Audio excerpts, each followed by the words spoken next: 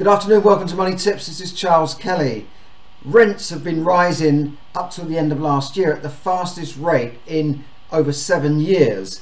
This is according to official figures from the ONS, that's the Office for National Statistics, and I'll go through the details in a second. Although experts are still predicting that there'll be a market slowdown in this current year, 2023.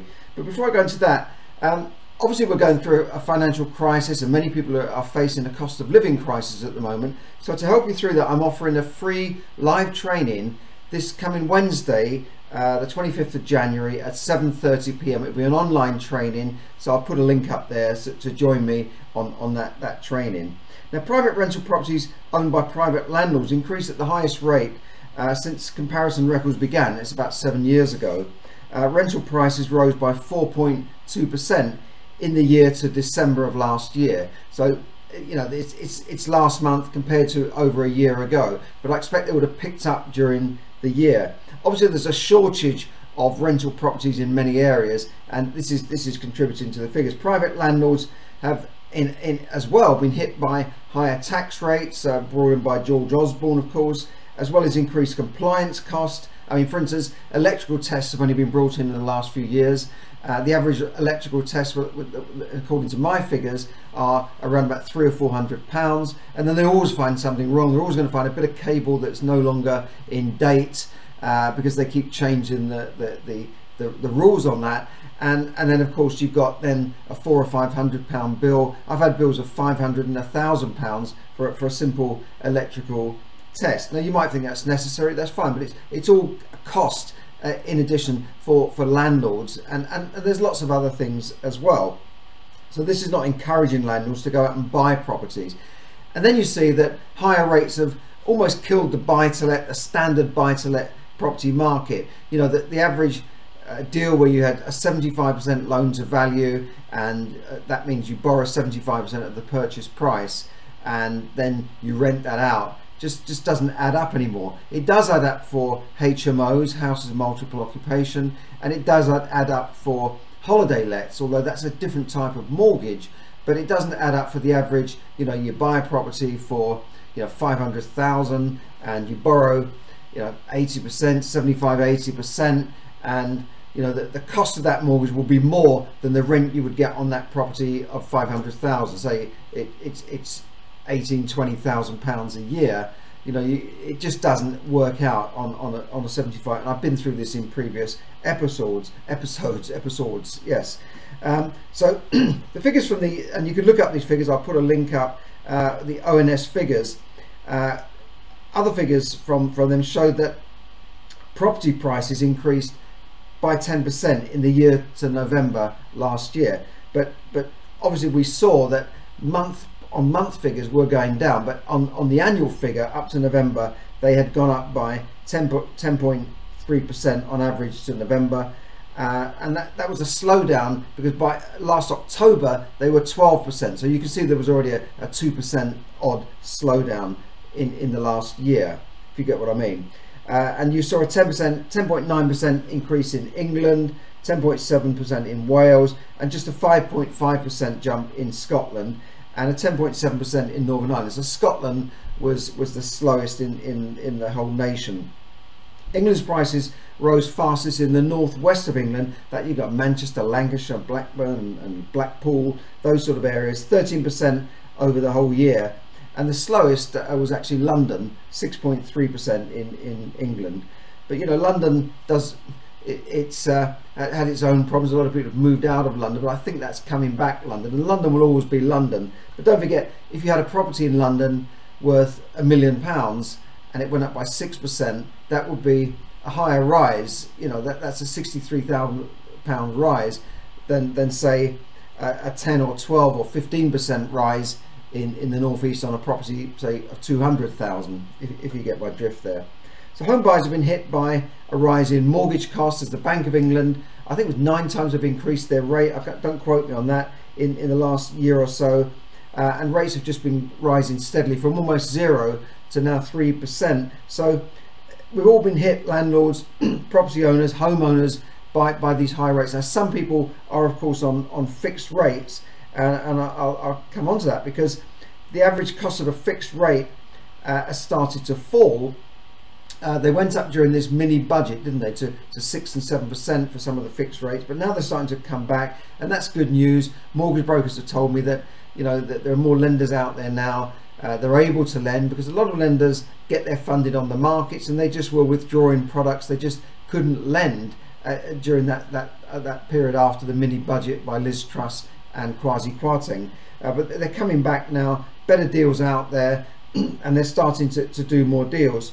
But the problem is that hundreds of thousands of UK homeowners face higher mortgage costs in the next few months as their fixed rate deals expire. Now I'm going to look down here, because more than 1.4 million households will renew their fixed rate mortgage in 2023 according to the ONS, and these are official figures, by the way. 50% of them are currently paying an interest rate of less than 57% of less than 2%. So you've got 57%, nearly 2/3 of those people out of 1.4 million. So you've got 500,000-ish. Don't ask me to do the maths on this, but 50% would be 70 or 80,000 people. 700 or 800,000 people will be facing a jump from their current rate of 2% to probably nearer to 5 or 6% on their mortgage. So that's more than double the cost, and there'll be a fixed rate renewal peak between April and June of this year, when 371,000 mortgage holders will be hit by higher rates as their deal expires. I think there was another BBC figure saying that 100,000 people a month were coming off of fixed rate mortgage deals every month. And we'll go back to George Osborne, his buy-to-let killing tax hike of a few years ago, and I believe George Osborne's assets personally are protected, but that's just allegedly. Between George Osborne's tax increase a few years ago led, I believe, to a slowdown in the market, and 85,000 landlords quitting the private property rental market. Now that's in the last 5 years. It's not all down to George Osborne's tax hike, because it doesn't affect everybody. It affects if you are pushed into higher rates of tax. But it certainly made me rethink the market, and it made a lot of landlords stop expanding their portfolio. But it's not just that. It's increased legislation. It's increased that general feeling that private landlords are no longer liked, and that the government wants to bring in more corporate landlords. And we see Lloyds Bank buying up properties. We see Goldman Sachs in America buying up properties, hedge funds buying up private rental properties. And how can a small landlord cope with that? And we've had then calls for a tougher legislation on landlords. For the end of Section 21 is another problem brought in by a Conservative government.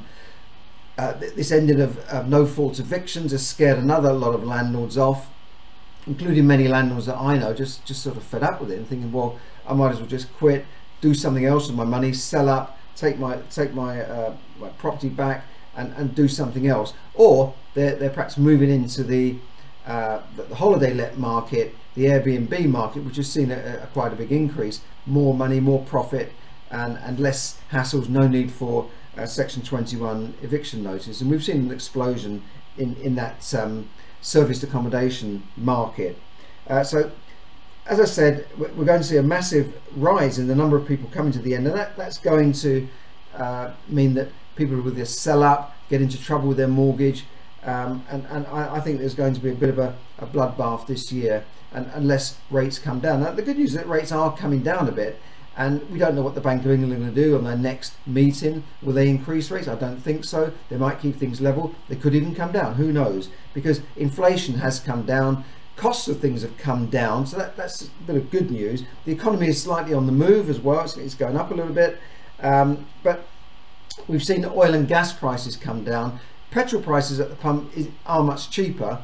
Cheapest place, by the way, in the UK is Costco. If you want to, you'll get it 10 pence a litre cheaper than most places. It's worth paying that membership of 30 odd quid a year to join Costco just for that fuel. That's all I use it for. But you get there early in the morning, otherwise there's a massive queue. But yeah, oil prices have come down, and gas prices, wholesale gas prices, have come down, I think 20 or 30%, but that's not reflected in the bills yet, because the companies, oh no, we can't put prices down yet, because it takes a while before we get out of our current contracts. But they're quick enough to increase prices, aren't they?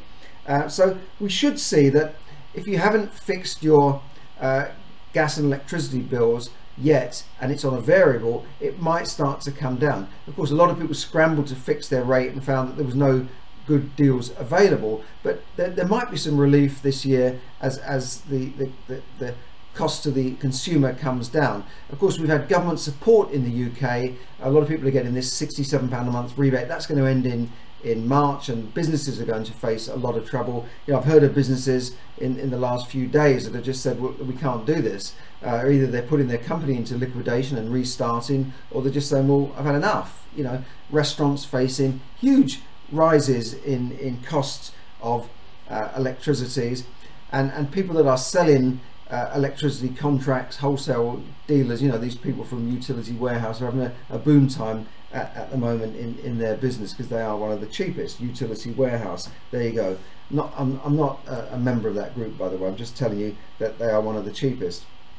Now, millions of people, although prices are coming down, inflation has come down less than 10%, but does that mean that your bills are going to come down as well? No, it just means that the rate of increase, that 10% inflation and depreciation of money, is slowing down slightly, but the increases that are already there will probably stay in place unless retailers and companies decide, well, look, we're not selling any of this product, we'll have to bring prices down. And I think I can see that there's signs of that happening. But the depreciation of your money, the inflation-led reduction in your spending power of your money is only going down slightly, and you will still get less for your money that was in the bank a year ago today than you would a year ago, and it's still going to be a 10% less in the next year, or thereabouts. In other words, if you're leaving your money in the bank under the mattress earning virtually zero, and inflation is running at 10%, your cash is depreciating. It will buy less next year than it will right now, and particularly when property prices are still going up year on year. They're slowing down now, and I think there will be a fall in property prices, but you've got to look at that. And a lot of people sort of ask me, well, should I buy? Should I wait? I've done a little video on that, and I think if you're buying as a first-time buyer, and you've got your mortgage arranged, then go ahead and buy. Because you may not get that chance again. If there is a property crash, often there's a mortgage crash as well. Lenders don't want to lend. Oh no, can't lend when property prices are at rock bottom. We prefer to lend when they're at the peak. Yes. I've seen that happen so many times. Mortgages become very difficult during a property crash. Now, we don't know if there's going to be a property crash, by the way, but I think there'll definitely be a reduction in properties, more stuff coming on the market. There's evidence that auctions have got very quiet, and the auction is the last point of sale, the last chance saloon to sell a property. And if you can't sell a property at auction, then you've got no chance, So auctions have been quiet, properties not reaching their reserve, deals falling through because they can't get their money. All sorts of things are happening out there.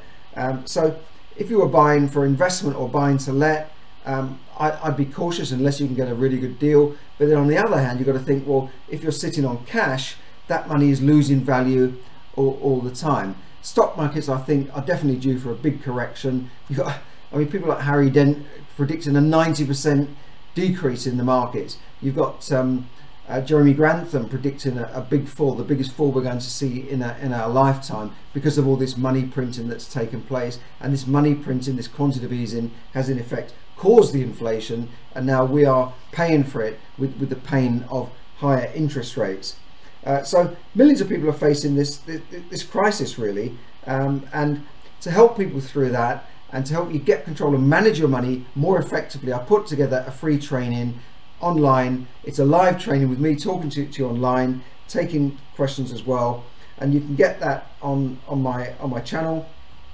Do click on the link below, and I want to show you then how you can not only survive in this recession that we are in a recession, but actually thrive in a recession, or even a depression if that were to happen. People make, there's a lot to be said that people make more money in recessions and depressions than they do in boom times. And there's a very simple reason for that, because there's more opportunities. There's more opportunities to buy assets at lower prices, to start businesses when there's been a big clear out of lame businesses. So don't give up. You've got to keep going. And I also want to show you how to get control of your finances immediately. At least within 28 days, you can really get control of your finances and spending. Then learn how to save and invest for your future. Because if you can't save, if you can't put something aside to take advantage of opportunities, then, you know, as Clement W. Stone said, the seeds of greatness are not in you if a man can't save. Now, I also want to teach you about learning, or help you to learn about finance and money in general, learn the language of money. Most people don't know this because it's not taught in schools and colleges, but when I went into financial services and I did those courses and sat exams, it really opened up my eyes. I thought, wow, what's all this? You know, I really didn't know much about pensions and insurance and investment bonds and stock markets. I just didn't know. I wasn't taught at school. So when this, it opened up a big world to me, and I learned about mortgages. I learned about leverage, borrowing money, as I talk about in my book, Borrow and Grow Rich, how to use leverage to increase your wealth, and that's made a huge difference in my life. And that training when I was a financial advisor for 25 years has really been one of the most beneficial things in my life, I'd say, that training. So I want to pass some of that on to you. I don't suggest you become a financial advisor, by the way, but I want you to learn about money and finance. Then you can make the right decisions, then you can make the right investment decisions, and you don't have to rely on a financial advisor to tell you what to do, because you'll be saying, look, this is what I want to do, I want you to implement this for me, and what do you think? And then get a second opinion. But you should know what you're doing, and you don't have to rely on TV ads telling you to buy gold and, you know, or to buy Bitcoin, or some guy down the pub telling you the latest trend or the latest share to put your money into. No, you will become a better informed person, and that's what my training is all about. That's what my smart courses are all about. So it's really to help you get control of your finances in the next 28 days and learn how to build real wealth over time. So register for that on the link below, and I will see you there. So in the meantime, have a great day. Bye for now.